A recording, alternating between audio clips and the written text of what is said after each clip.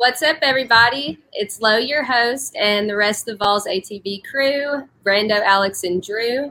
Tonight we have an awesome guest with us, very special guest. You have probably heard him on The Drive, or he also hosts a number of radio shows, Christopher Gabriel. You guys can find him on Twitter at CG Program. Christopher, thank you for coming on tonight. I almost called you Chris, but I remembered that you don't like to go by Chris. So, you know what, Christopher, Chris, CG, it's good. Listen, the pleasure is mine. I've followed you guys. I've known Brando and Drew. I knew who Uncle Al was. Lo, I've seen you as well.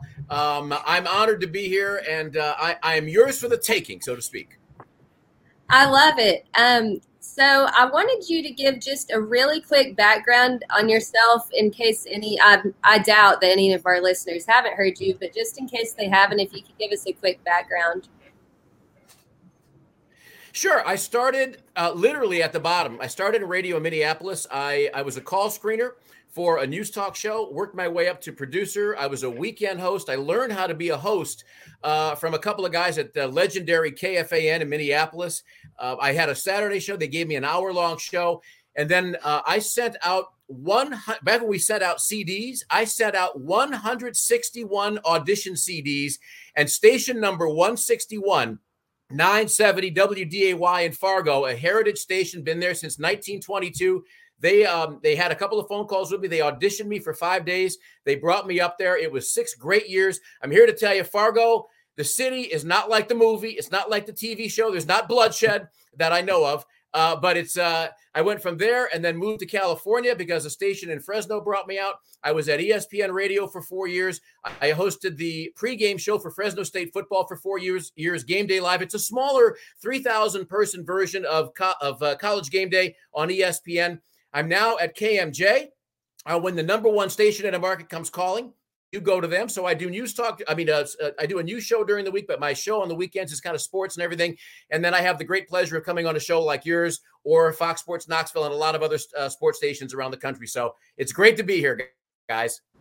We're literally so stoked to have you on. And thank you for taking the time. I know you don't have a ton of time, so we're going to go ahead and get started. I think we're just going to do like a go around in order, kind of bring up some topics and let you run with it. Let's roll. Let's go.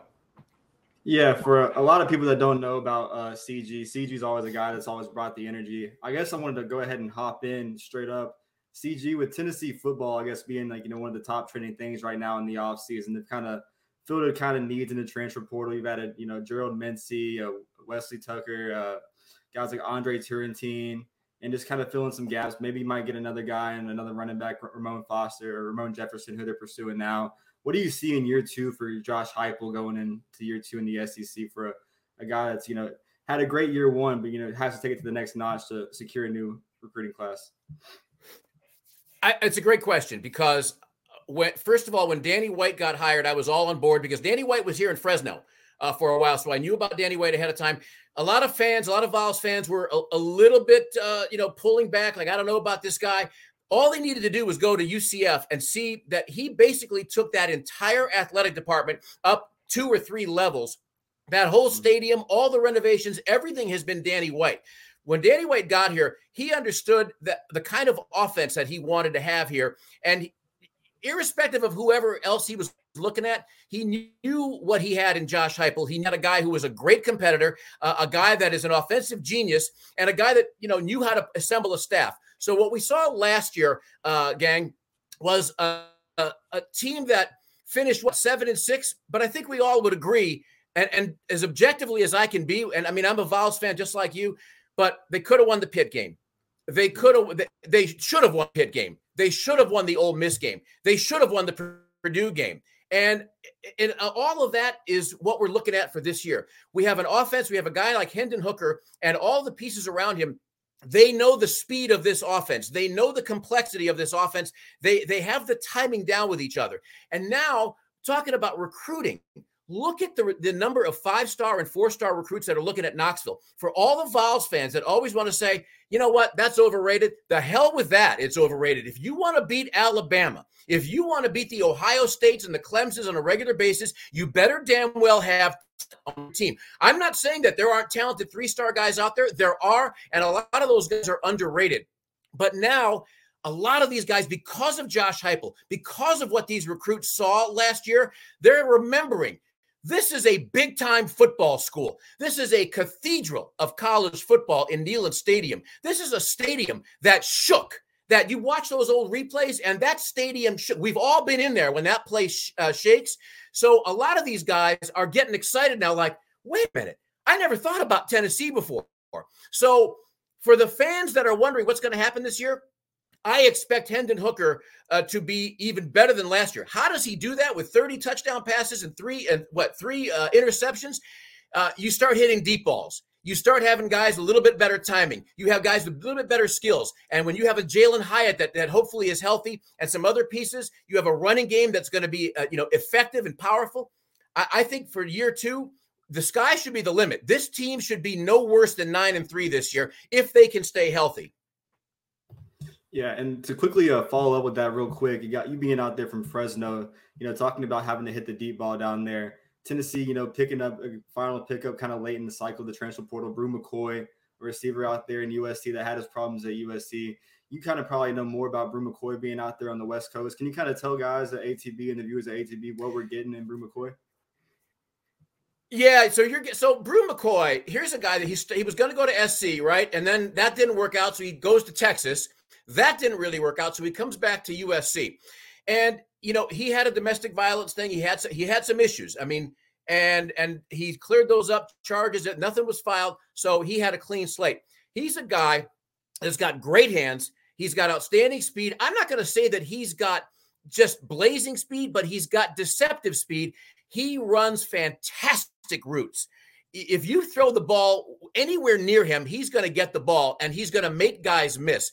He is a guy who I think, opposite Tillman, this could be the best 1-2 punch, objectively speaking, in the SEC. He's a big dude, but he's fluid. You know what I mean? He's fluid. He reminds me a little bit of a guy back in Spurrier's day, back in the mid-'90s, named Ike Hilliard. He just reminds me of that kind of a receiver. So I like what he's bringing to Tennessee. And I tell you this, Bru McCoy understands that he has some stuff to prove, because the rap on him has been he's looking at the grass being greener somewhere else. SC, Texas, back to SC. So I think he's coming into Knoxville, especially with what Velus Jones told him all about Knoxville. And God bless Velus Jones for basically saying, bro, this is the place you want to be. He's coming in with a little bit of a chip, maybe a bigger chip on his shoulder, and saying, I'm going to be here to show y'all. I want to get a y'all in there for you guys. He's going to be coming into Knoxville with that chip. And I think that he is going to be a real playmaker for this football team, for Josh Heupel and for Hendon Hooker. Yeah, the whole idea around Bru McCoy has been like he's changed his body. Year 1, he has maybe like 10 receptions, 200 yards, 2 touchdowns. If you look at his highlights, he was like nothing really major crazy, but you still saw that potential in him.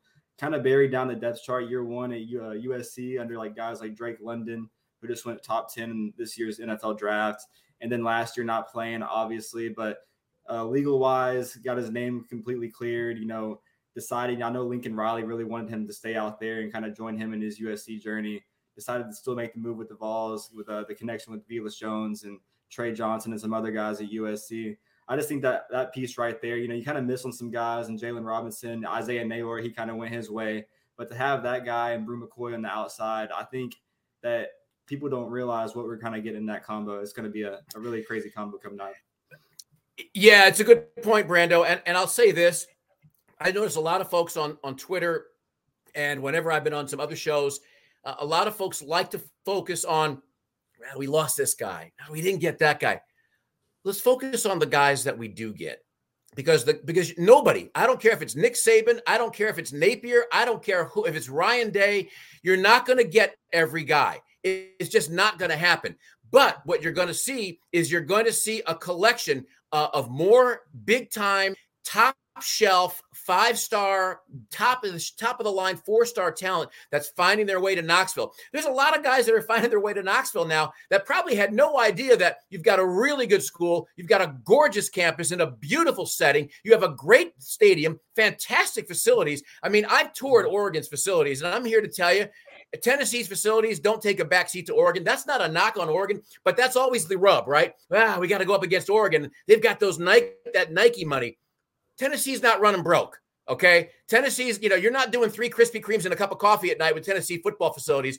You've got top shelf football facilities, and guys are starting to discover that. Oh, yeah, no doubt. If you need proof of that, you just look at the Memorial Day weekend list of visitors coming into Tennessee. It's absolutely crazy what's about to be happening here this weekend. Yeah. I'm going to pass it to Drew so he can get his questions in. But what Josh Heupel's doing is undoubtedly, the nation's taking notice. You go to 24/7 Sports, On3, Rivals, talking about Tennessee and Josh Heupel. And I think any publicity is the best publicity right now in this kind of early stage of this kind of dynasty. So, Drew. Agreed. Yes, I mean, while football program is on the rise, the baseball program is at historical heights that we've never seen before, as you know, CG. I just want to get your thoughts on what this unbelievable baseball season that we've had, the one thing that's really stood out to you, and what's your predictions for this SEC baseball tournament, if it happens, of course. Of course, yeah. First of all, I have to say, Drew and Lowe are really very well lit. It's like you must have professional lighting that's sort of lighting you guys up. It's very impressive. And it's like Lowe is like, she's like got her own spotlight here. Like everything's darkened behind her. It's very nice. And Brando's got sort of like the extraterrestrial thing going. It's like a little bit ghosty like. It's very cool. And Uncle Al, Al's just got the halo over his head happening there. So that's very cool too. I tell you what, I never thought that I would see a baseball program quite at Tennessee, quite like what's happened. And it's Tony Vitello, right? I'm not breaking news here. It's Tony Vitello. And when you have fans and players, forget the fans. When you have an Arkansas post-game press conference where you've got the guys up on the podium referring to Tennessee and what they did that night, okay, living rent-free in their heads, right? This program, this team has got everything. They've got hitting, they've got pitching, they've got relief pitching, they've got defense. They have turned the fans on. Can you imagine what football is going to be like this fall with this baseball crowd? This team, this program, I mean, they've not won an SEC tourney championship since 1995. And I think, knowing that we were going to talk about this, I wanted to hit on that for a second, because for a lot of years, Tennessee athletics has gotten to the stage and they can see the spotlight, but when they get to the spotlight, they haven't really known what to do. As a parallel, look at 3 schools out here in California: USC, UCLA, and Stanford. I understand it's a different situation, but those 3 schools have all won over 100 NCAA team championships, albeit that these are a lot of Olympic sports, non-revenue sports. But when you get in the tournament, you have to step up. This is where Tennessee needs to step up. Tennessee, all this stuff about we play better with the chip on their shoulder. The hell with that. Stop playing with a chip. You know what? When you're a player coming in and you feel like you've been disregarded, bring that chip. But when you are a team as talented as Tennessee, screw the chip. You go out there and you play like the number 1 team in the country, and you go out there like, I'll use Spurrier again, his mid-90s Florida teams, or when, why am I forgetting his name? At Ohio State, Ryan Day. You go out on the field, you expect to win. This team, because of Tony Vitello, they expect to win, and that's why they play the way they play. My concern with the SEC tournament, first of all, is are they going to get games in? I mean, the weather's been bad down there, but I think the delicate balance that they're going to have right now is making sure that they've got their pitching set up, everybody's getting the right rest, but that because of weather, if they start to screw around a little bit, Tony Vitello is good enough and experienced enough to understand, I got to look at the big picture, because the big picture right now, the bigger picture for this great Vols baseball team is not so much Hoover, it's the regional in Knoxville, and hopefully, ultimately, the super regional. You want to set everybody up for that. And the reason I mentioned that, it's a long-winded answer, and I'm sorry. The reason I mentioned that is because in 1999, college baseball, the NCAA tournament expanded to 64 teams. That was, in 99, that was the first year that seedings were handed out. The Miami Hurricanes were the number 1 seed. Miami Hurricanes won the College World Series that year, and they are, to this day, the only number 1 seed to ever win the College World Series in Omaha. So it's something that, we sometimes we put too much on records, too much on stats, but there's something to that. And I think, and to bring this full circle, the thing is, Tennessee historically has not always stepped up to the plate in the big moment, but I really believe Tony Vitello is the kind of guy that will have these guys eating glass and breathing fire and be right at the correct emotional pitch to play to the best of their ability. I mean, they should, whether they come out of Hoover or not with an SEC title, they're going to be in Knoxville. They're going to be a number 1 or number 2 seed nationally. I fully expect this team to be in Omaha unless they completely collapse. This team right now is such that if they don't win a national championship, I'll go ahead and say it, this season is a fail. Forget the big record. Forget their early winning streak with the 1 loss to Texas and then winning a whole bunch in a row. This team is set up to win the national championship. Go and win the national championship. It was well said after that. I don't have anything else to say. That was beautiful. All right. Well, it's like complete domination. I mean, you look at the Auburn game, like the game 1 or game 2 of that game where it was like 4-2, and then Tennessee comes up there and puts 17 runs in 1 inning. Then in Mississippi State in their stadium just this weekend, 27-2 in game 1. It's absolutely ridiculous. Like, a series they thought Tennessee would let up before getting into the tournament. Tennessee didn't let up at all. They go out there and they sweep. So it's just crazy. So, and I'll throw this in as well. And I know that I'm preaching to the choir here on this. A lot of fans, a lot of Vols fans, get into it, right? Get into it with Arkansas fans and get into it with the Vandy Boys fans, and all that stuff. But fans just need to shut out the noise and stop worrying about the noise, because all these, they're bad for baseball. They're terrible for baseball. It's kind of like the enforcer on an NHL team, right? You hate the guy, you want to spit in the guy's face, and then you hear your team's traded for him, and it's like, oh, I love that we got that guy. Oh, I love that guy. I'm so glad. How many of these fans that are moaning and whining and crying about the Vols and the way they play, how many of them privately are saying over a beer and a burger, man, I wish that was our team. Man, because anybody who says, I don't want my team to play like that, they're friggin' lying, okay? They're lying. That's a bunch of nonsense, and we all know that. Thanks. CG, I just wanted to check on time and wanted to make sure that we were respectful of your time. Do you have a little bit more left? I do. I got a little more left, yep. Okay. All right. Alex, do you want to go real quick? And then I've got a question or two, and then we'll let him get on his way. Yeah, absolutely. So I'm actually going to switch my question. We had somebody. I wish I could do a whole hour with you tonight, but I have I'm sorry. I wish I could do a whole hour with you, but I have a daughter's graduation event tonight. That's why I have to pull out early. Sorry. Go ahead. Understandable. Oh, you're good. Hey, we just appreciate that you came on for any amount of time. Honestly, you've been a blast, and you've been on for 20 minutes. I'm having an absolute ball listening to you talk. Okay. You've already got me chill bumps talking about football season. So I mean, I'm listening to every word you say. But so yeah, the question comes from Twitter. It comes from Jordan Matthews 21. He says, "Is this the best time in the athletic department in recent history, counting football, men's and women's basketball, and baseball?" Yeah, I think Jordan's right. I mean, you go back to the 90s, not the 90s. You go a little bit further when great and sadly not with us, Pat Summitt was here. You had Bruce Pearl, you had Pat Summitt, you had Phil Fulmer. I mean, you had a time and then Fulmer going into, moving aside. There's been good triumvirates of the main sports here, but I can't recall a time when programs, I mean, throw in tennis, throw in men's tennis, throw in women's soccer, throw in some of the other sports, women's swimming and diving. So much is happening in Knoxville. And you know what? It's about time.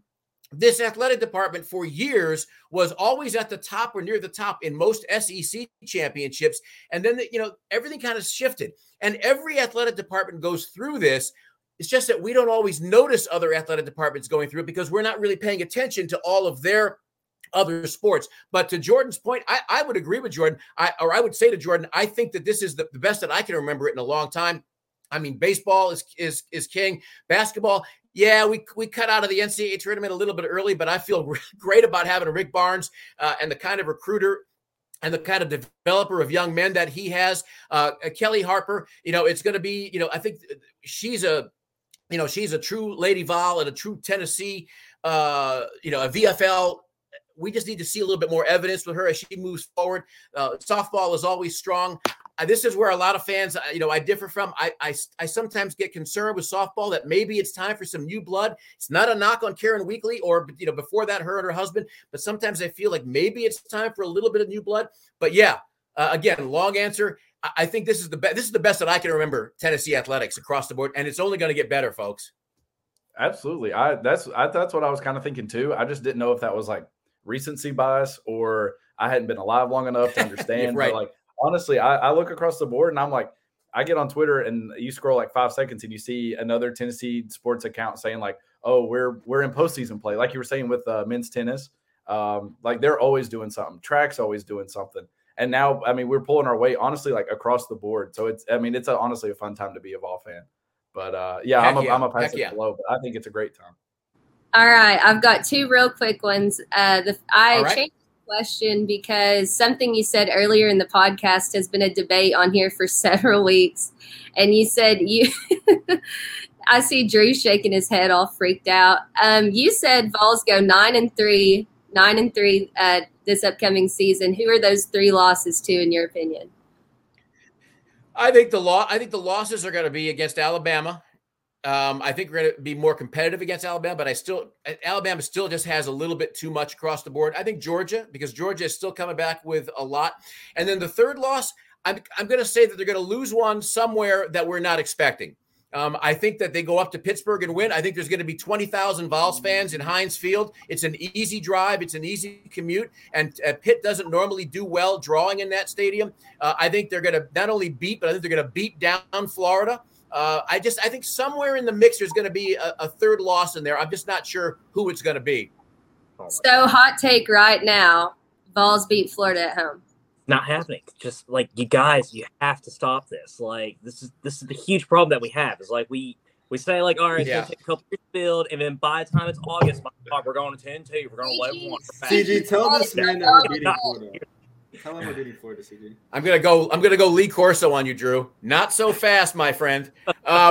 Here's the thing. I'm a little older than you, just a little, and I feel what you're saying, man. I really do, because I've had too many falls where it's like, this is the year, and then this isn't the year. It's a disaster. It's somebody on Florida who is a no name that becomes a household name that night. It's a crazy interception and an 8-yard return for a touchdown. It's a block kick. It's a bad penalty. It's a dove flying out of the sky that hits the football, an incomplete pass that would be a winning touchdown, and we lose. I am here to tell you, I am tired of our fan base acting like victims. Woe is us, poor little Tennessee. Woe is us.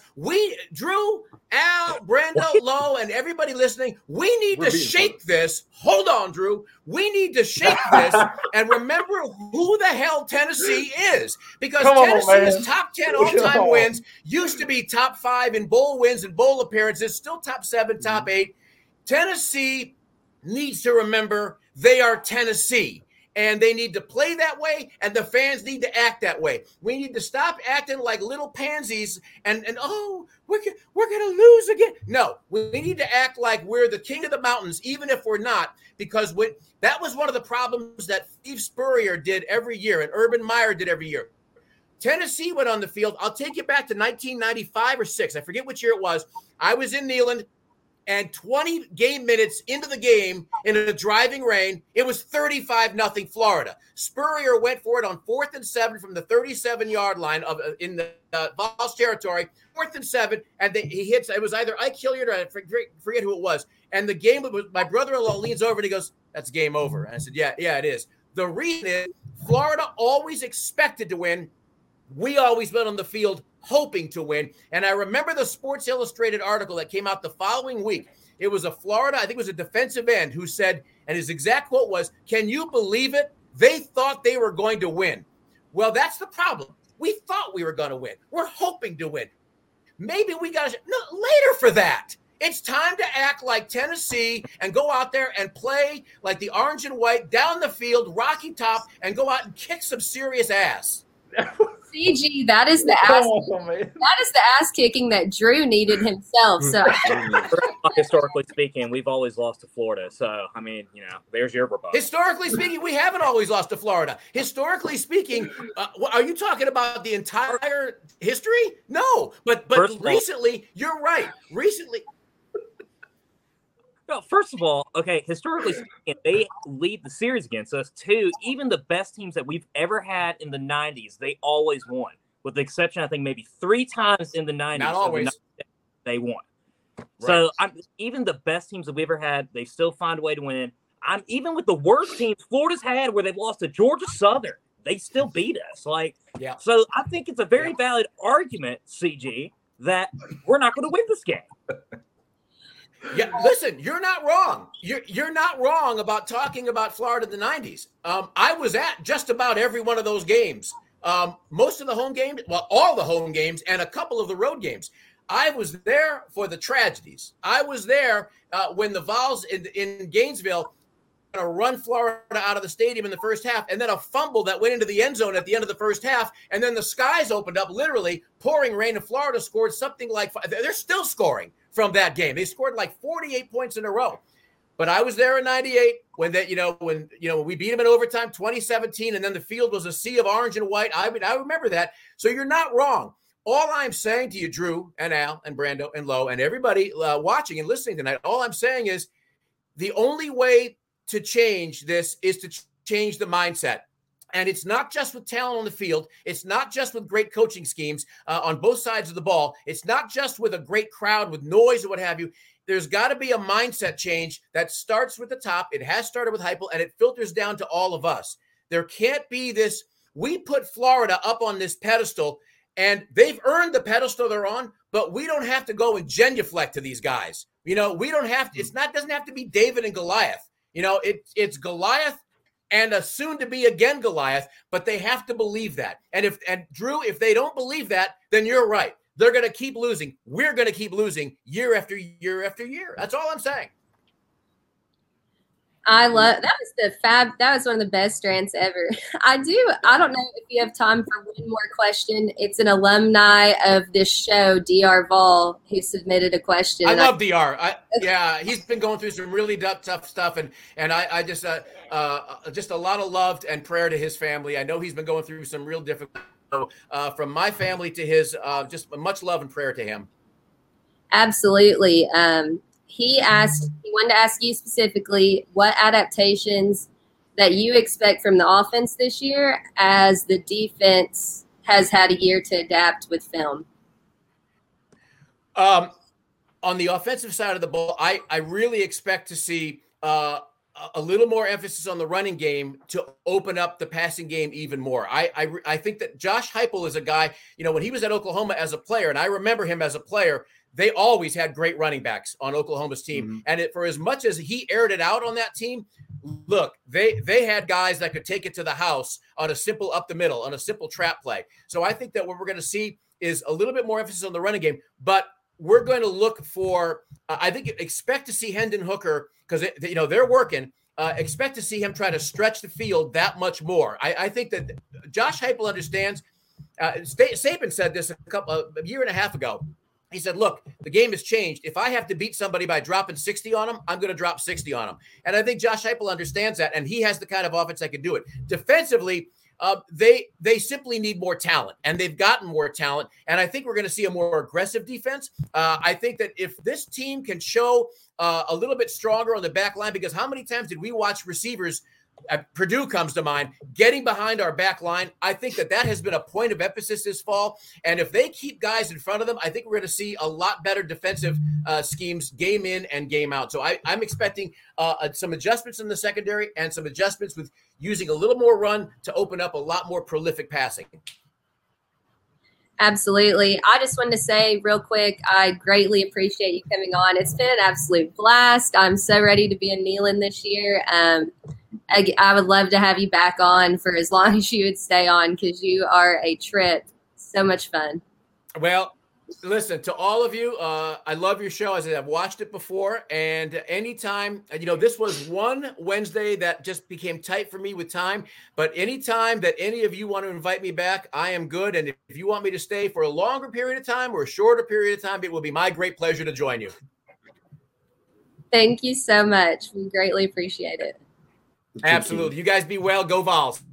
Yes, sir. Thank you. Go Vols. Vols. Dude, probably our best guest on the show yet, in my opinion. I told y'all in the group chat, like, CG, listen to him on the drive, like, after all these years. That guy is as diehard as he gets. Absolute legend. Oh, that was ridiculous, man. Putting Drew in his damn place. I had no valid argument after I told him that even the best years that we've ever had, we still lost to Florida. So, dude, I'm gonna put on that rant to like go to sleep tonight because got. Hey, he just got me ready to like put on the pads and a helmet and go play. I'm sorry, I'm ready to play a game right now just for what he's talking. He's a hell of a hype, dude. He's a hell of a hype man, honestly. Absolutely, golly. I mean, so we beat Florida at home. Oh yeah, CG said it. Yeah. Drew, just get used to it. He said don't play victim. He said get used to it. You got to talk the talk. Yeah, just adapt, Drew. It's time to just adapt. I need to adapt. Are you kidding me? Yeah, like, come on, man. Unbelievable. This case of BVD you have, man, it's just crazy. I can't believe it. He's got me over here. I got to pour another glass of wine. Well, that's all right. Latte, so we're all good. So that's funny. I can't indulge with mine. He did bring up a good point though. Definitely just want to shout out DR Vol and just say that like our thoughts and prayers are with him. I know he been like tweeting about it, and then he is also saying like sorry for the sad posts and stuff, but like stuff is bigger than entertainment, and stuff is bigger than sports and stuff. So I just want to say like on behalf of us that we also want to extend our condolences to him and just say that we're thinking about him and praying for him as a alumni of the show and all that good stuff. So DR, praying for you, and we're thinking about you. So absolutely love DR, great guy, legend. Absolutely enjoyed the interview and was glad that his question got asked. Yeah, absolutely. No, he proved a great point. Josh Heupel and his offenses from all the way from Oklahoma to UCF. Running backs, they've been key. I've brought it up on the show. I think Josh Heupel, everywhere he's gone, he's had like 3 or 4 running backs having like 70 carries or over 50 carries a season. So he likes to spread out the ball to his backs. To have the run game open up and the Vols going 4 wide, like we've mentioned more in the season, you added Brew McCoy, a guy that CG told us he expects to be, a guy that blocks out the noise, shows up when season comes around. I just can't wait for we saw what it was like, Ole Miss, year 1 against Ole Miss. Year 2, Florida finally comes to town the first time under Heupel. Drew's going to be sick leading up to the game, but I really do think we go in there depth-wise. You're going to be sick. This game is going to make you sick going up into the game. Well, if I'm going to be sick, it's probably because I had 27 bush flies before to the upper deck. So, but oh my God, I mean, I will admit, like that atmosphere, like I've already got my tickets. The new party deck. Oh my! I'll be there in the party upper deck over there in Double P row 30. So I'll be over there with all the rednecks, raising hell, praising Dell. But it's going to be the best atmosphere in years in that stadium, like for that Florida game. I genuinely believe that, and I hope to God that's a game where it's checkered kneeling at night. I really, really believe if it's not going to be a 3:30 CBS kickoff, which I hope to God it's not, that's going to be so miserable. No, it'll be a 7:30 kickoff on ESPN, and I really think it's going to wind up being a night game. I hope so. I can't stand the 3:30 because it's 12 is the worst because you got to get up at 7 a.m. and start drinking. But I mean, which isn't that awful, but still, it's wake up, drink. All been there. Well, it's exhausting. I love the night games because you get to enjoy it more and it's not so rushed. So that one deserves to be a night game. I don't know why I'm so hyped for Ball State. Sorry, Alex, but oh no, you're good. It's a night game. I was just gonna say you're right, Lo. Noon kicks you feel like you show up and you got to tailgate immediately. You got to get things going immediately. So once you got them 7 o'clock, you're all right, I can show up, hang out a little bit. Then we can start doing our own thing, whatever. But y'all know Florida or CBS has had us on lock at that 3:30 spot with Florida for a while. So yeah. That one I will say, Drew, I just come to accept that one, that we just gonna play them at 3:30 on CBS, but I won't accept the loss. No, I'll accept neither. So I'll accept neither from your. We're not playing on 3:30. Okay, I'm pretty sure. I think it's like Arkansas, Texas same week, that same weekend. So I think they're going to wind up 3:30, just because I think they play it like at the Cowboy Stadium every year. But be a night game, and naturally, of course, because you gotta bust out the dark we mode. are Tennessee, we will find a way to lose this game, and devastating circumstances.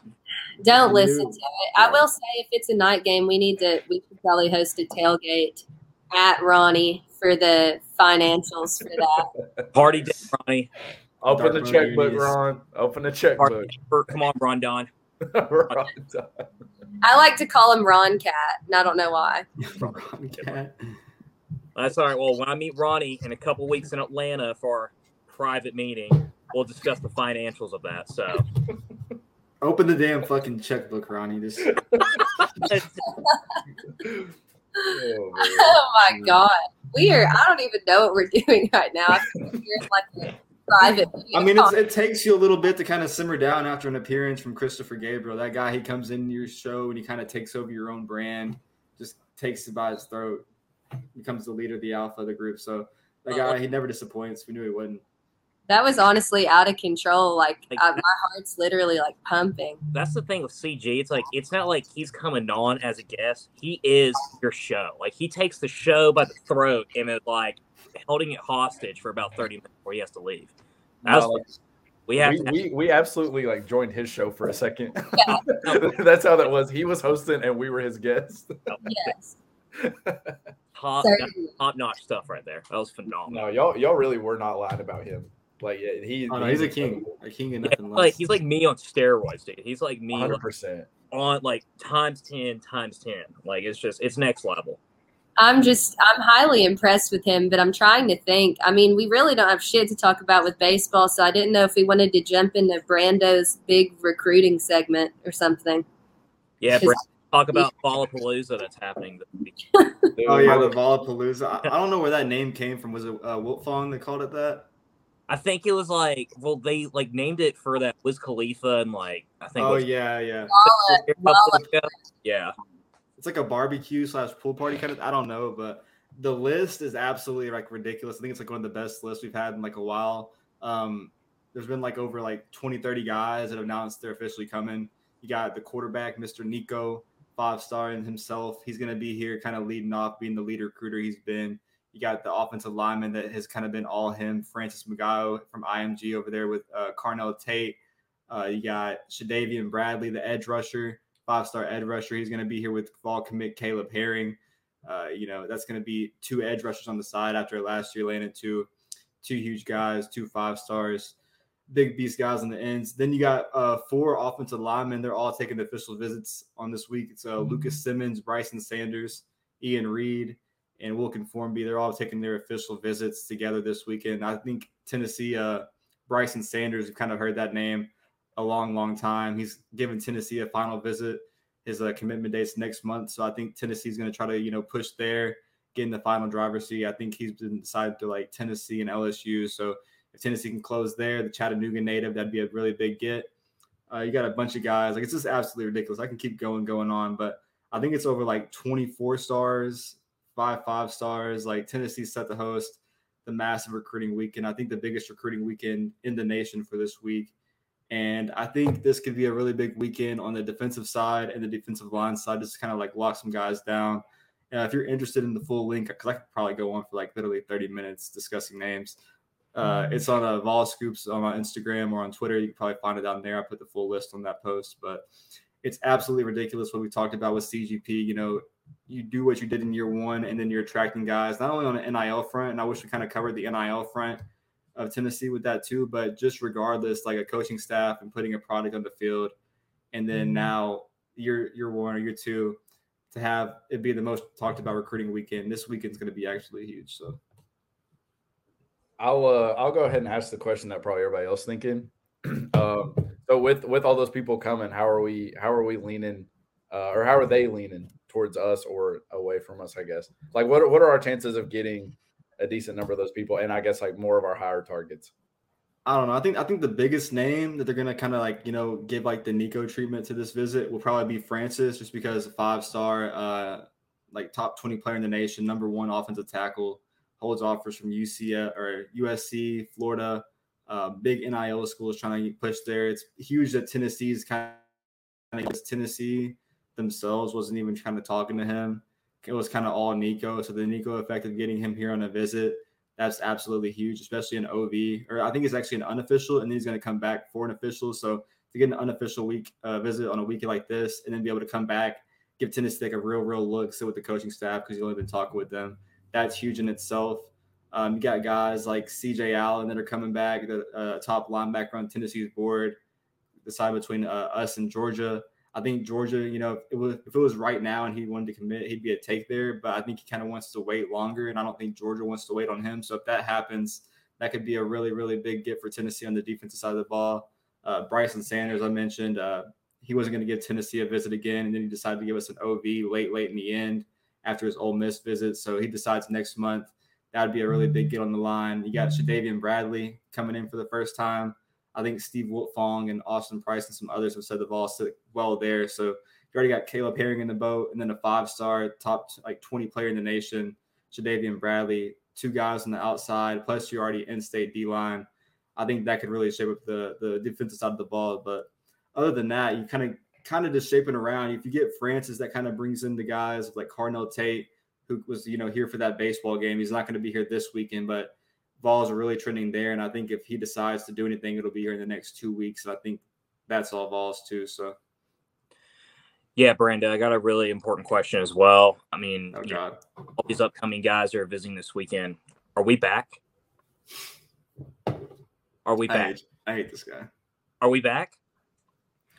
I think we can be back. I don't know. You get these guys like locked in. You got to go out there, and you still have to have a 9-3 season. Like if you go out there and with all the hype around Tennessee and the positive news and energy through the offseason after like year 1, if you don't go out there and at least go like 8-4, 9-3 year 2, like you can lose to some guys. But if it goes like to a shit show, I don't see why it can't be like a class that does get Tennessee back on the right track. Because if you land Nico, Francis, the guys on the O-line, Carnell Tate, and then some other guys on the receivers, like Adam Izell is going to be here too. If you pair up Carnell Tate and Adam Izell, 2 Florida natives right now playing in Florida, those 2 guys alone, like with Nico, go absolutely crazy.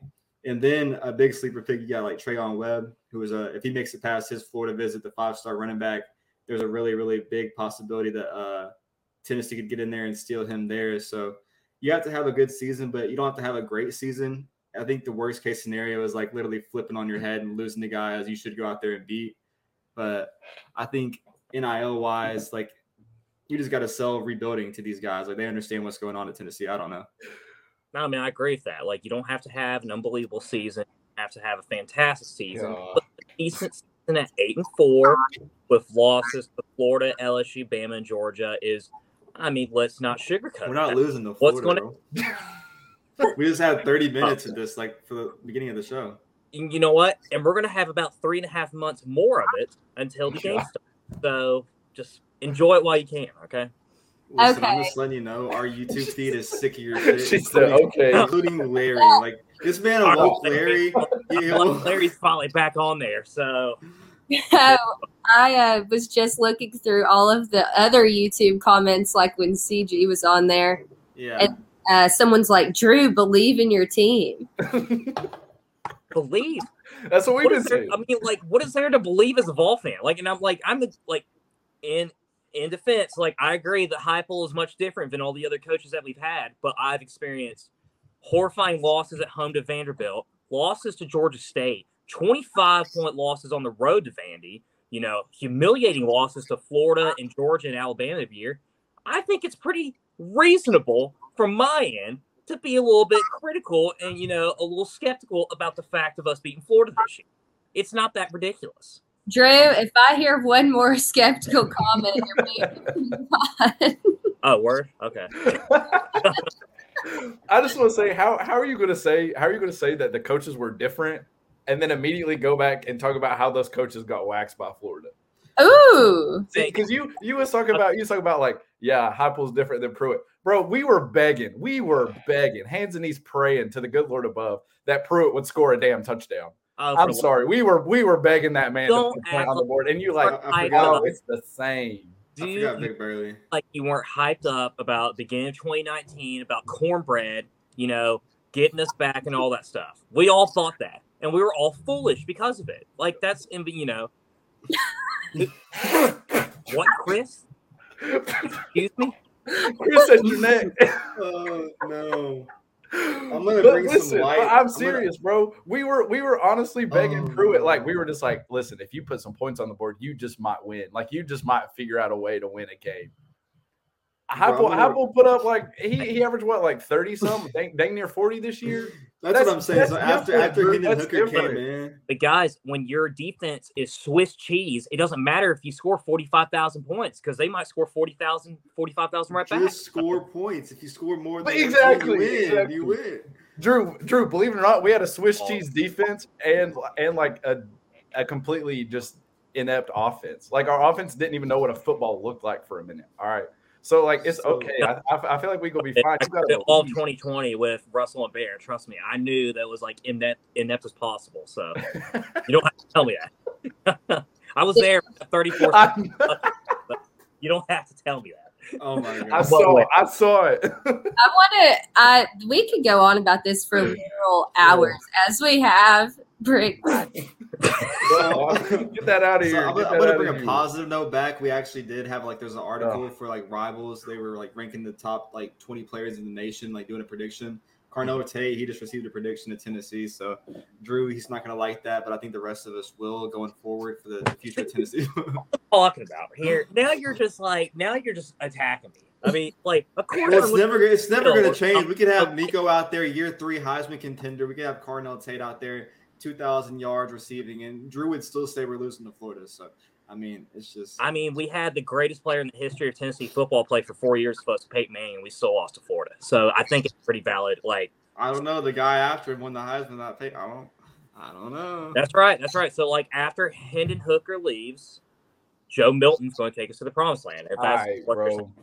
All right. I'm terrible. Go back to Lollapalooza or whatever and ask Brando if Wiz Khalifa is actually going to be on campus for this.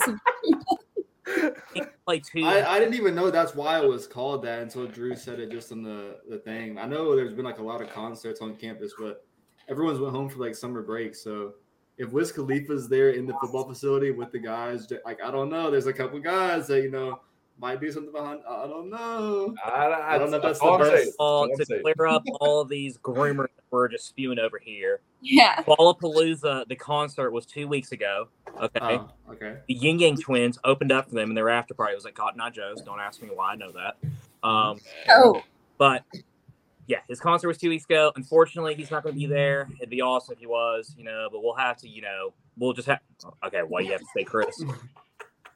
You can take the boy out the Fan Run Radio, but you can't take the fan run out the boy. It's called being realistic, Chris. Okay. Amen. Hey, we might have to get Chris on the show. I'm all for we could actually have them call in and have them talk for a couple minutes. I think that'd be a great idea. I don't know how we do that, but we have to give them the link, and then I have to kick them out. See, that would be the issue, is that they might talk too long, and it would Well, with me kicking people out of group chats, I don't know if y'all saw the internet the last 2 days, but me kicking people out of things is not a good idea. Shout out, Andy. So, I haven't even been on Twitter hardly at all, honestly. So I missed that whole thing. Did you guys see on Twitter yesterday that Ole Miss fan confronting the Vandy whistleblower? Yes, bro. That shit was unbelievable. That was awesome. Bro, and it wasn't even the most annoying one. It was the preacher one. Oh, no. He was like, "You're a disgrace to the game." Like, this Ole Miss fan, random redneck from Mississippi, united the conference as a whole on a great loser. He works for Barstool is a thing. That man works for Barstool. Does he really? Oh, it was Mincy, yeah. Still stands. Redneck from Mississippi. So fucking crazy. I pray to God, if we play at 9:30 tomorrow in the morning, that the Whistler like misses his alarm clock, doesn't come to the game. I don't want to hear that when I wake up like fresh in the morning. You know, like he wakes up like at 5 o'clock in the morning, like going to like freaking Shoney's for the country buffet for breakfast and like getting all ready for it. You know that. Vandy boy, nah. Hey, y'all think his alarm is him just whistling? Oh, I feel like he wake up to his own self. He definitely gives me for sure, no doubt about it. Completely. He's from Louisiana. Wait. I think he said Mincy. Chris bringing a lot of info. I think he said that's from Mincy from Barcelona, from Louisiana. That's what I thought it looked like. Oh my God! Thank you, Larry. Larry brought up a huge topic on this show that we forgot to cover with CJ. I was about to get to that. No, Jimbo versus Nick Saban. The back and forth rebuttal. Okay, so Nick Saban comes out here, absolutely goes at Jackson State and Jimbo Fisher at A&M. And, after that, the next morning at 10 o'clock sharp, Jimbo Fisher has a press conference, says that's despicable like 20 times, calls out Nick Saban. And then Nick Saban backs it up. The whole SEC gets involved. That whole thing was a shit show. I still don't know who won. What do y'all guys think? Like, I think Jimbo won for sure. I thought he was absolutely hilarious. I 100% thought he won. That was a bold move of Jimbo, like calling. Like that? Yeah. First of all, it's a bold move of Jimbo to have a press conference the very next day over it, which is like ridiculous in itself. And then started calling Saban God, like referring to Saban as God in the press conference and calling him a narcissist and everything. I mean, that was the most chaotic press conference I think I've ever. It was almost chaotic as the Pi Kappa Alpha butt chugging press conference that they had 10 years ago when one of their guys got like alcohol poisoning. Oh my God. But yes, I also agree. I think Jimbo won that one because all like Saban came out and he said his piece, right? So he's like, all right, A&M buys all their players, and there's a 5-star down at Jackson State that caught a mill. But then all he did, like once he got called out on it by Jimbo, all he did was say, you know what, I shouldn't have called people out by names. So he stands by everything that he said. Like he thinks that like people are legitimately cheating at this point, which is wild because we all know that anytime and somebody signs to Alabama, they get a brand new car. All right, just miraculously, They all get a brand new Charger or Challenger, whatever it is. I don't know, but I don't know why. Like, I don't know why Saban of all people is like the one saying stuff when people are the one chasing you. Like people want to be you. People want to be Alabama. So why are you if you're so good? Why are you concerned with like the little people, quote unquote? You know what I'm saying? It's because his little hobbit self is threatened by the fact that this is like leveled up a playing field. That everyone exactly aspect. One of the things that a lot of people didn't like, kind of like forgot about that went under the radar was the fact that Kirby Smart even made a comment about it. He's like, he agreed. Saban's right. Like we should respect the integrity of the game. It's like, buddy, you gave Amarius Mims like $300,000 to come to your school when he was committed to Tennessee. So I don't want to hear for a nanosecond you acting like you care about the integrity of the game. Like that is pure nonsense. No. Get that trash out of here. Absolutely. Like it's so hypocritical. It's like, I don't know. They've been at the top forever, right? And they think that they're, as he said, they're like, oh, we're God. But then the second that anyone's going to come chase them, they run and they're scared because they know that we're finally able to catch up with these assholes. And we are going to be on top. And yes, I mean Tennessee. Oh, yeah. I mean, I think any kind of talk, like, to get so mad at the fact that, like, A&M had a big class like that and then go name drop them personally, like, I think that has to automatically give the win to Jimbo just because any publicity, especially 100%. Nick Saban, just coming out and calling you out straight up and you didn't have to say a lick to him. Just for him to go out there and publicly like try to shame you, that just knows and like tells you, like, especially a public event like that, like you were around multiple people, ironically at a Bama booster event, and was talking about like paying players. Like, let's not act like Elias Ricks didn't just get pulled over in like $100K AMG under Alabama. So like it's absolutely crazy that Bama or Nick Saban's trying to act like he hasn't been doing it at Bama for years. I think that easily has to help a guy like Jimbo and his program, like recruiting going forward, to say, oh, I stuck up to Nick Saban, because a lot of recruits actually like on Twitter were kind of standing up for Jimbo, and that was kind of big, I thought. Because if the players themselves are like going at Nick Saban saying, "Oh, you can't say you haven't been doing this," and like that just tells you right there. It was bizarre though that he like specifically attacked Jimbo, especially considering when those two worked together at LSU. Like Jimbo knows where all the dead bodies are at. Like, you know what I mean? Like he knows where all that dirty stuff about Saban and vice versa too. So like it's just such a bizarre move. And honestly, if freaking Jeremy Pruitt's and my God, like Saban and Jimbo are too. I mean, like this is so ridiculous. Yeah, like where did he learn from? We know he wasn't smart enough to come up with it himself. Oh, we know he definitely didn't get that from that high school education he got. Larry bringing it. They literally just moved Tua and his whole family to Bama, so like that's not even. Or Alaba, whatever that is. Alabama. If it makes you feel any better at night, we did the same thing for Garantano and his family. Okay, so hey, we can send them. Never mind. I was gonna say they can just go right back. They can go right back up north. Well, I'm good. The thing is with this comment by Chris, he said it was 5 years ago a guy like Nico would go to Bama to be the backup. It wasn't even 5 years ago. It literally was 2 years ago when Bryce Young went under Tua. Tua went under Jalen Hurts. And it's been a recycling factor literally for the last 10 years. And why the hell would they do that? Just use your brain for a second. Why would they do that? The car, maybe the car. With Ty Simpson, who was the 5-star quarterback that committed from them from West Tennessee as well. So it's like that's the thing. It's like they're not going there because they wanting to wait 3 years to finally have their time to shine. Like they're getting that guac. All right, they're getting that guac. That's why they're going. Oh man, that kills me. I'm just glad that Jimbo or someone finally called Saban's stupid ass out for once. That was really awesome to watch. Great topic to bring up. Yeah. We were going to talk about it, almost forgot. So I almost forgot to leave this part out. I can't also sit here and just absolutely stick up for A&M because we all literally just saw, like Drew mentioned, what Ty Simpson did with us with Bama. Can we not forget like what Walter Nolan just did to us 6 months ago with A&M, like that whole fiasco? So we can't act like the whole thing about Jimbo paying players isn't true. It's damn true. Like we know why we lost Walt. Literally every coach in the SEC, one way or another, legally, is going to get their guy. Yeah, legally now. Legally now. Actually, yeah. I mean, where everybody's paying everybody. So like, it's like the argument that a family member told me last week. They're like, I just don't like the idea of the fact that, players are going to come here for an X amount of money. You know what? Fuck that. I would, if it means that we have to give them $50 million to come here and win national championship, I will buy our titles any day of the week. Oh, 100%. I mean, honestly, like the kids should be making money.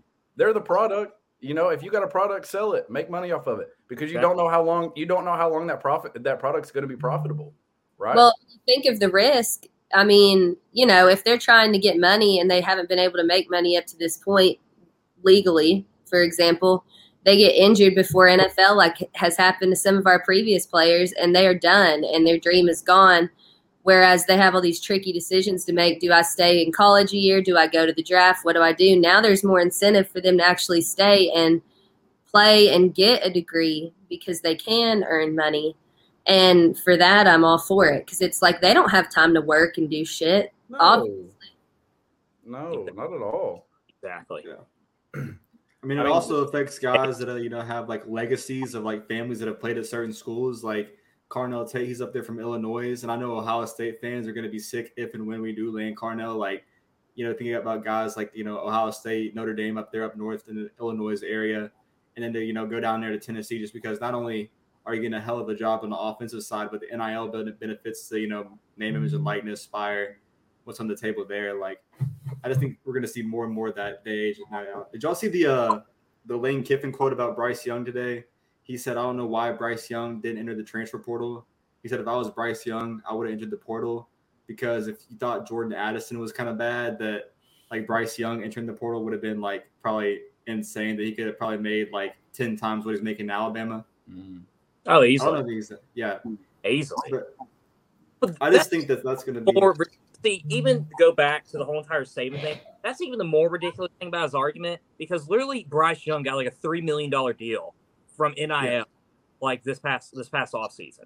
So for him to like say it's hurting the integrity, you know what? Not a single player came here and signed for the University of Alabama and with any money. I was like, bullshit. You're lying. Facts. You're lying to everyone. Like, it's just ridiculous. Did you hear what he said too? Saban also said that like he was going to have equal pay for every player. That is a actual lie. You lying to everybody's face. You'll see a bunch of clickbait like that because that's what I'm saying, bro. You've seen it with Texas A&M, Texas with their offensive linemen, Miami with Andy Ruiz over there with their NIL booster stuff, like trying to offer certain position players certain amount of money to try to, land top guys. It's all stupid, man, because everyone's going to be able to come out and offer a bigger offer. If they want a guy, like Drew said, everyone's doing it. Everyone's going to be able to go land their top 5 guys. Everyone's going to have a price, but also it's going to have to be a good fit. It's not just NIL as much as it is. No, I mean, it's definitely multifaceted, but it's just like, why? Again, like Lo said, it was so hypocritical. Why are you trying to take the moral high ground now? You know what I'm saying? Like, why are you trying to like act like you are just so superior to everybody? We get it. You've been winning championships for years. Let that talk. You have nothing to say. Just go and like play. So just shut up. I don't know. It's annoying. It's like getting old and he just wants people to keep talking about him. It's like Pruitt trying to say that he is like a man of integrity. Like, it's just like the whole entire thing is bullshit. It's like a man of asparagus. I'm a man of integrity. Integrity. Values. I just hope, like this year we talked about a lot with like Rick Barnes. Like we saw all the coaches, the NIL effect, domino effect on really big time coaches and the NCAA of Coach K, Roy Williams, the guy from Xavier. If we saw that with a guy like Nick Saban, it would shake up the college football earth and the whole game in general. But man, I would be so happy as a Tennessee fan, just because that would be like the first coach to go. I'm going into the pod thing. It just gives us like the greatest path going forward. The day that Nick Saban retires is like when finally college football is like back to what it's supposed to be. He has destroyed the sport. I don't care what anyone says. The goalposts are taken down at Neyland just because he retires. As soon as Nick Saban retires, I promise that Ronnie Harder will throw his retirement party. Fully funded by Ronnie Harder. It will be there. It will be in Knoxville. So if he's listening, I know he is. He will be supporting that party. I just want to put that on everybody's radar right now, that Ronnie Harder will be paying for it. And Rondon, there will be mattresses that are burned on fire. I see that. So. Oh my God, this is cracking me up. Ronnie's like either listening or is gonna be posting this on Spotify tomorrow. Like, what? Ronnie got to take out like 6 jobs just to afford all the parties we're making him throw. Yeah. Oh, he is now, Larry. That's the thing. That's a great point by Larry. That's funny. It took him forever, though. I mean, there's no surprise when we landed a guy like Julian Phillips. It's not just football with guys like Nico. It's going to be – I mean, you've already seen it like Cade Phillips in basketball. He's receiving more predictions, in Alabama legacy in basketball. And he's, a 2023 guy that Tennessee's trending really well with. So you're not just going to see it in football. You're going to see it in baseball, basketball. Like, it's going to be a common factor. Yep. Yeah. No, absolutely. But I guess before we got off, Drew, I wanted you to cover the fact that the NCAA watches this podcast with our conference scenario. Last week, we dedicated like 15 minutes to the fact of what we wanted the SEC pod system to be. And I think it was like Monday or Tuesday, they put out a post of an idea blueprint of what it can be. And literally everything we mentioned of the 9 games was right there. Literally, word for word, bar for bar. Said as far as a 4-pod system of having not potentially 9 conference games. They literally said like that was everything that they proposed. Yeah, I'm convinced. I am a genius. I know that. So like I can't the future, but they had to be listening. You know what? Like Drew from Hard Knocks on Vols ATB made a fantastic point. 9-game system, 4 pods. The only way we can really top this off is if we have an SEC playoff with 2 semifinals and a final. And the only thing I would request from that 2 semifinals and the final is that for the 2 semifinals, that the top seeded team hosts as a home game. The SEC has just texted me and they noted that opinion. So it makes plenty of sense because I know Greg Sankey can't make an opinion of his own. So right, it won't be on press release until next Monday. Just putting that on everybody's radar. If you hear that like next week that they're going to have 2 semifinals and a final starting in 2025 and 2026 once Texas and Oklahoma, joins, you heard it here first. I'm a genius. You don't have to tell me that. I already know that. So, but yeah, you heard it here first. God forbid that he supports his team beating Florida at home, but at least he can get the playoff pod system set up. Exactly. It's called being realistic. Okay, so a 4-pod system is realistic. Potentially having 3 SEC playoff games is realistic. Beating Florida this year is not realistic. So let's pipe down. Hey, Drew got a sign. Spoken. Drew is like in basketball, the guys that like was riding Bruce Pearl until we beat him this year. He's riding Billy Napier over Josh Heupel. It's absolutely ridiculous. No, I'm not. I'm just riding Florida over Tennessee. It doesn't matter. Dude, they could have like Bozo the Clown like be their head coach and they would still find a way to beat us. Personally, I really don't want to hear about what Drew is riding. Oh my God. Interesting. Okay. All right. Noted. So, that is a new update. Noted. A new update for our game tomorrow. Actually, it was supposed to be 9:30 Central. Yeah. Actually, Texas A&M and Florida was supposed to be tonight. It's been postponed till tomorrow, so they are now the 9:30 game tomorrow Central. So our game against Vanderbilt has been postponed to after that. We might not play until like 12:30 Central, 1:30 y'all's time. I'll tell you right now, it'll probably be maybe 4:00 U.S. Eastern, the earliest we'll play. Dude, I literally work. I work at 3:30 to 10 tomorrow, and I'm sick. I can't believe Just it. stream it. That's what I do at work. I will on ESPN, yeah, but like I don't want to. I rather watching games. I like to sit back and chill. I don't know. I'll stream it to the television, and I swear to God, anytime that we've like had a big game or a playoff or something, I will literally move treatment tables over to the television, and I get that corner of the office and just make all of my patients go over there so that we can all watch it. Yeah, there's priorities in the medical That's field. smart. That's good planning right there. Hey, I mean, we all got to watch it, and they'll come in and they're like, I didn't want to come in here if I couldn't watch it. So This is what I'm saying, Larry. Oh, is that the case? Huh? We're not gonna have to bet, Larry. I'm literally giving you an open invitation, and Peter over here too. I'm giving y'all both an open invitation.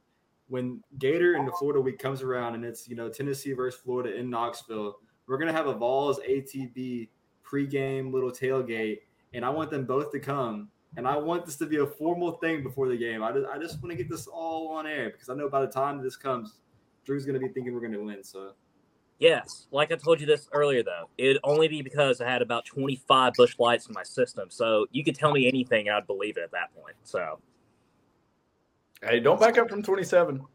You drink 27 Busch Lights. Hold on. Hey, you keep talking, you go talk down to like 2. I'd probably be like 25. just like he's going to talk down his prediction, bro. Like, okay, so like realistically, I'll probably be like 25 at the tailgate, and then by the time I make it to Neyland, I'll be stumbling for like 2 or 3 Dos Equis. You're gonna pay that $14. I'm not doing it.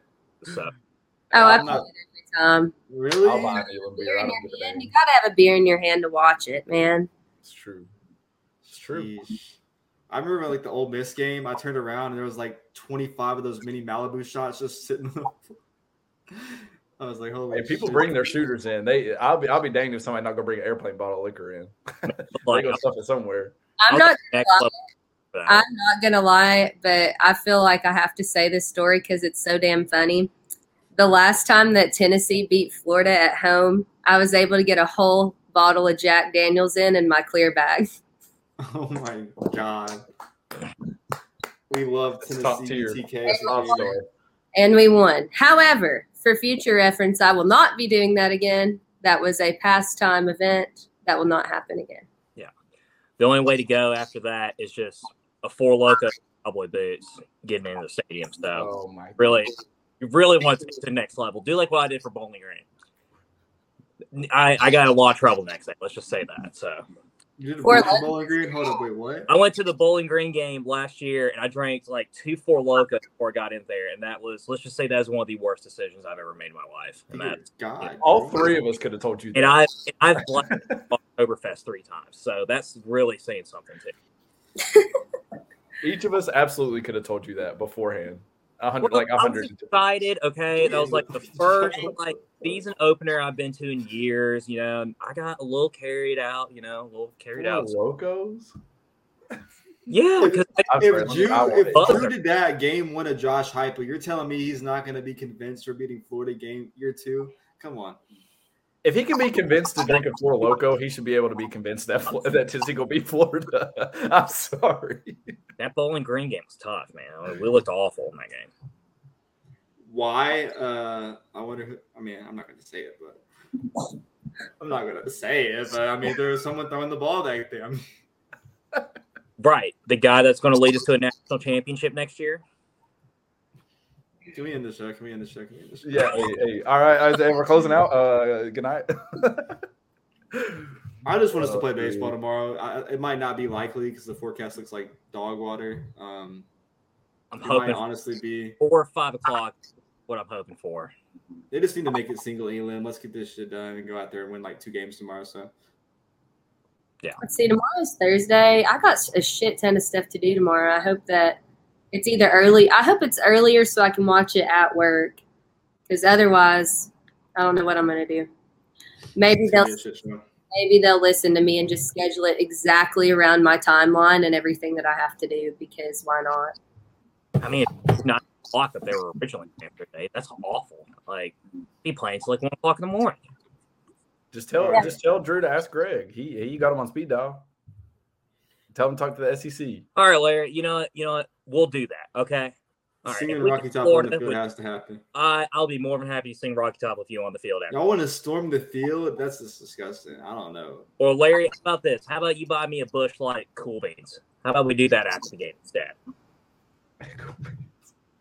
Dude, that place is the go. Fuck that. Oh, what a show! What a show! Close us out, Will. So much fun! Like, holy shit! I can't believe CG was on here, just going out of control. I was getting fired up. Nice. I still can't stop thinking about it. And we all just have to we're just sitting here talking about him for 10 minutes and all. Just like, wow, that man was great. CG told me as well that the next time we have him on, however how long we want to have him on, even for a full episode, that he is game on it. So we're gonna have to take him up on. I'm so down. Yeah, we got to get somebody to set you straight. You know what would be one of my favorite is if obviously we're gonna do I say every year. I've only done this show for literally 1 year. But we're going to go through our big preseason thing where we go through each game and everyone gives their win-loss prediction, score prediction. I would love to have on that. Can that be a Drew-free episode? Yeah, CG will just come on in replacement. We'll let Drew speak before the Florida game and after the Florida game, but not for the Florida game. This is unbelievable. Drew has his grandma calls and interrupts the show again, and we have to exit him out for the Florida game. That'd be so hilarious considering after Derek Dooley lost to Florida, that Derek's mom called on the radio station, you better not talk to my boy like that. That literally it'd be. Wait, fan? No shot. Dude, literally after it was on Jimmy Himes, literally after Dooley got his teeth kicked in by Florida on the road, Dooley's mom called on the air and was my boy works very hard. You should not talk to him like that. This shit was hilarious. Thing ever. Nah, bro. Yeah, you gotta look it up, bro. It's on YouTube. It's nuts. Hey, then he went and sat on a stool. Larry's on drugs, guys. Larry, this is not safe. Larry, put the crack pipe down, okay? Let's not do that, okay? We're not 11-1. We're not beating Bama. Let's Larry off the weed. Stay off the weed. I want to be, but we're not ending the show. Man. All I got to say for my closing statement is look out for a crazy, crazy weekend. I'd be surprised if we don't have a commit or two after a week after recruiting of the Memorial Day weekend. Still got Ramon Jefferson. He's going to do something soon. Football is looking up. I wanted to mention before, but I didn't mention it with CG. Tennessee is the only school to have an above 500 winning percentage in every major sport. Put that post out there, but no other team, Alabama, no one else. So talking about Tennessee athletics on the whole, always give them a shout out. Only program doing it to the fucking top, baby. Danny White's a king. We're in everything school now, so. Amen. What a time. What a time. What a show. End the fucking shit. What a time. What a show. I love that. Good closing statement, Brando. That's a fantastic fact. We got to give shout out to all of our Tennessee athletics because we focus on the main ones that we care about the most. However, they're all kicking ass. So shout out to all of Tennessee athletics for the phenomenal job, and Danny White and everyone else. I'm good. I'm like sitting here trying to decompress from this episode, but I've had an awesome time tonight. Absolutely. I'm going to eat some ice cream. So I'm ready to go. All right. I guess we're done then. Drew, anything else?